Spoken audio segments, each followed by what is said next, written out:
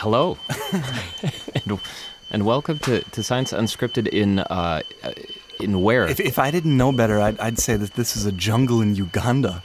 That is what it sounds like. That's what I would have said too. A jungle in Uganda. And maybe I'm hiding behind a bush, and I'm about to scare some chimpanzees with a fake snake.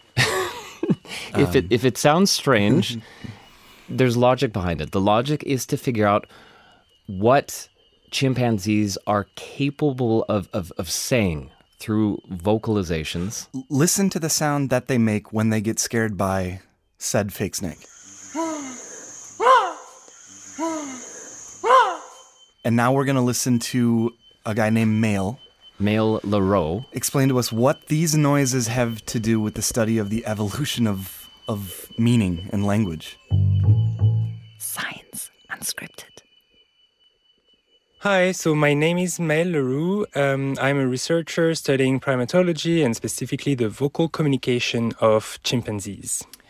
So, Male, we just heard a vocalization of a chimpanzee. I'm going to go ahead and play it one more time for everyone listening. This hua sound, or whatever that was. What is it, Male, that we all just heard there? So here, this is a combination of two vocalization, an alarm who combined with a wah bark. So it's an alarm call that chimpanzee combine as well with the wah bark, which is a recruitment call. An alarm call? Yes. Okay. And if I've understood your study, the chimpanzees were alarmed because, you and some colleagues in Uganda threw a fake snake at them or something. Can you explain what happened here? Yeah, exactly. So so it was actually colleagues of mine who in 2011 conducted a snake presentation experiment. So they used a dead python. They stuffed a dead python and they presented it to the chimpanzees when they didn't expect it. And the chimpanzees reacted to this fake snake, basically. And they reacted differently than they know. The sound that they made when they saw the snake was different than the other sounds that they're wont to making. Yeah, exactly. So the chimpanzees, they produce this alarm who when they encounter a low urgency threat. So it can be just a dead monkey in the ground when they are just simply surprised. It can be a random alarm.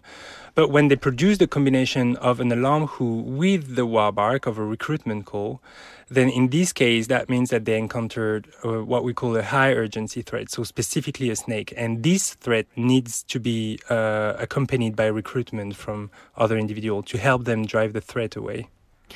So real quick, because one of my goals is that Gabe and I and our listeners by the end of this can speak chimpanzee a little bit. The normal alarm, if I find a dead monkey or a dead chimpanzee, would sound like what exactly?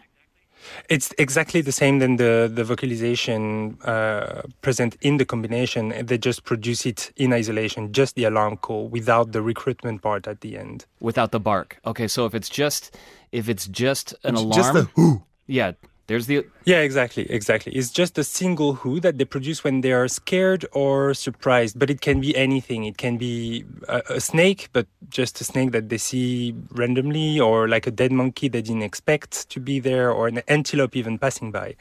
And when they combine this call with the wah bark, so the recruitment call, in this case, they are basically saying there is a threat that I need your help with. I'm going to get my technician to play it one more time here. Can we hear that bark, that who bark again?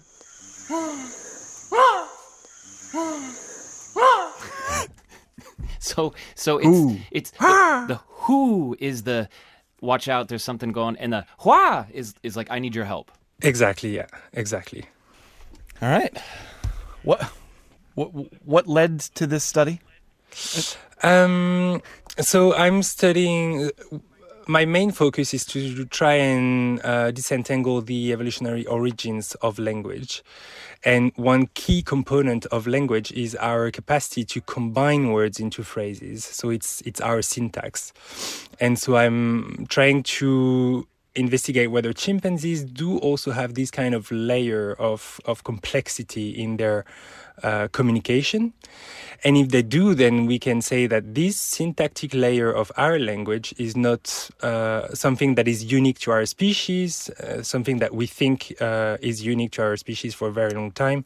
But actually, it wouldn't be if chimpanzees have syntax or have like these rudimentary forms of syntax.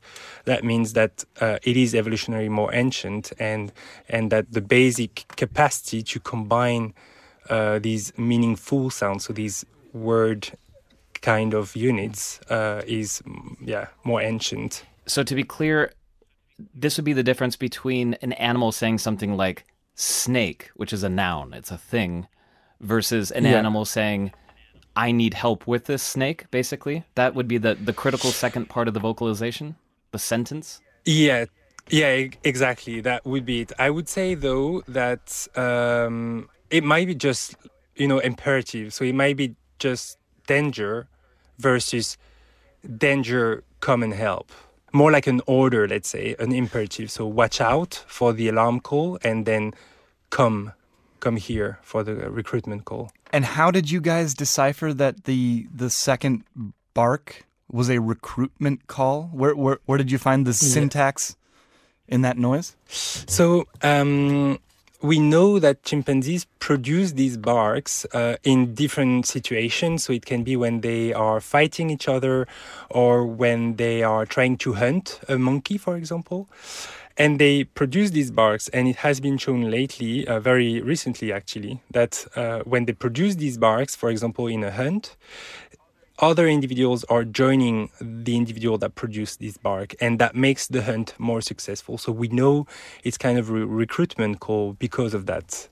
This is not the most important question, but I'm really left wondering, this whole stuffed python suddenly appearing before the chimpanzees. I mean, obviously you want it to come out of nowhere from their perspective. You want them to be surprised. Yeah. And I don't think you want them to see the people, the humans, putting it there. So I feel like I would have gone for a catapult. Maybe you catapult the stuffed python out there for him. How exactly did you do it, Mail? Did you hide behind a bush and throw a python out there?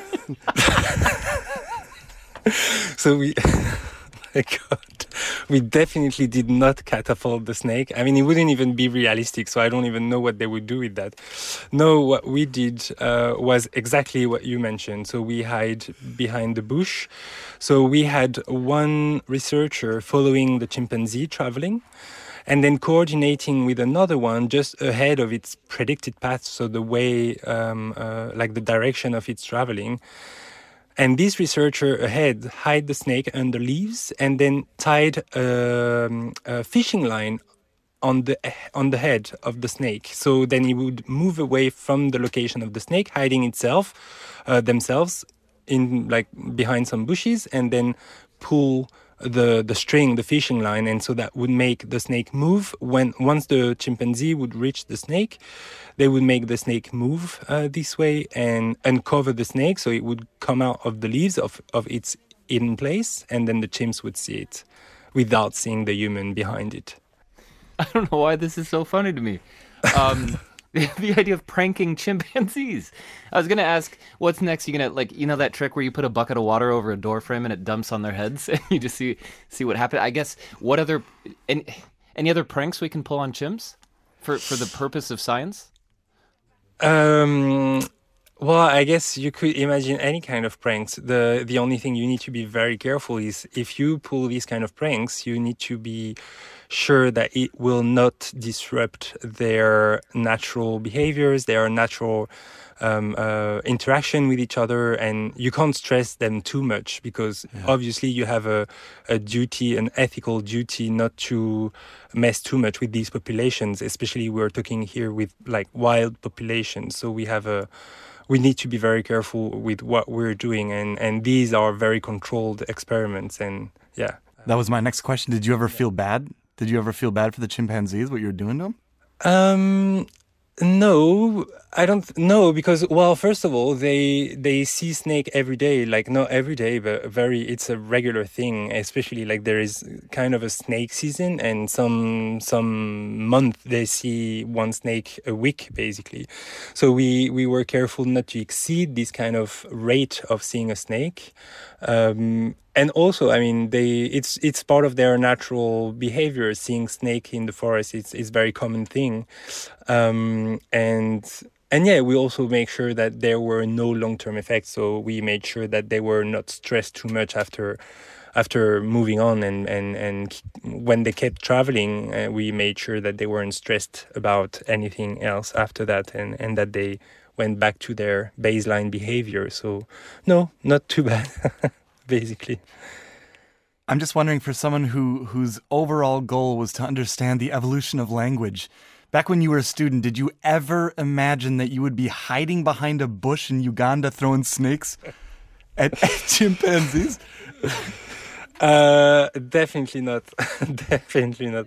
I actually started my whole career with cheetahs and cheetah vocalization, so I wasn't even like set up on primates at all. And I also didn't, like, I expected to do, like, in the study, we also conducted playback experiments to really show that they really understood these vocalizations. So we were playing these vocalizations to them through a loudspeaker and to see how they reacted. I think that I could see myself doing, but definitely presenting a snake to the chimpanzee wasn't something that I thought I would be doing, but I totally enjoyed it. It's very interesting.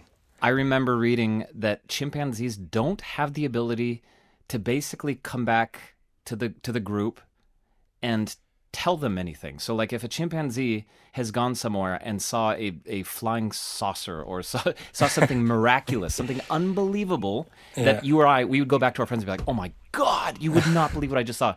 That it wouldn't even occur to them to try to repeat that information, because I guess is that a linguistic fault or a lack of inadequacy? Linguistic inadequacy, or is it in their brain? They just don't have those neurons. What's going on then?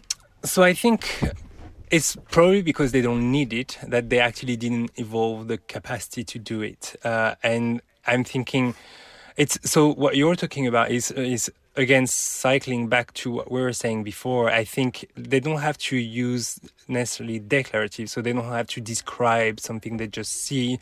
They probably most of the time have to say, "Come here," or "There is food," or "I am here," or "snake," or "danger," and they rarely need to describe whatever they're seeing, because they can either show it to the other. So maybe actually there is work in the gesture domain that shows that they use gestures to point and to show some items to someone. So they could definitely use this kind of communication to do the thing you're saying. My guess is that they don't actually need to really communicate about these things, because they never saw a giant saucer, basically. Yeah, I don't know, yeah. And that was Maël Leroux, who is usually based in Paris doing his research, and who was talking to us from an island, a French island in the Atlantic Ocean. Yeah. I would there was a question that I asked Maël that didn't get included in that cut. I'd like to know what my dog's thinking. I really truly would. And if we got there someday, especially maybe with the help of AI, being able to decode some of the sounds that animals make and read the semantics out, that'd be awesome. I don't think it's naive to believe we are going there, and that dog vocalizations, other animal vocalizations, will soon be translatable, soon is relative, into something more understandable for us. And that'll be beautiful. Absolutely beautiful. If you have any other questions, comments, anything to say about chimpanzees, snakes, or anything that we have been talking about animal-wise recently, we are su@dw.com.